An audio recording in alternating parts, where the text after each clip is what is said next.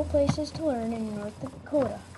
If you are into paleontology, here's a great place to go to if you're going to Dickinson, the Dinosaur Museum. You can find lots of good information about fossils and other ancient life forms, and see really ancient and old dinosaur skeletons. They have a 37-foot-tall Allosaurus, a Tyrannosaurus rex, and a giant Triceratops.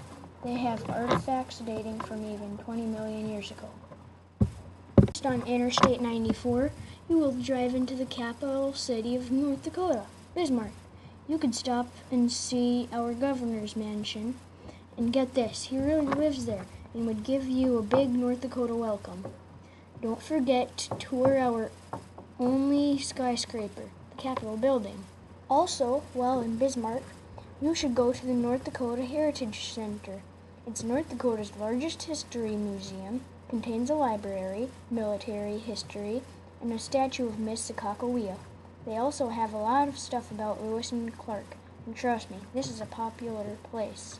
Finally, you could end your tour in Bismarck with a visit to the Dakota Zoo. The Dakota Zoo has buffalo, elk, deer, moose, prairie dogs, monkeys, camels, and more. You will enjoy the lovely wildlife. Last but not least, driving east further on Interstate 94, you head into Fargo, North Dakota. There they have the Plains Art Museum. This museum has collected and preserved a permanent art collection of approximately 3,000 pieces of minimal, traditional American Indian art and traditional folk art.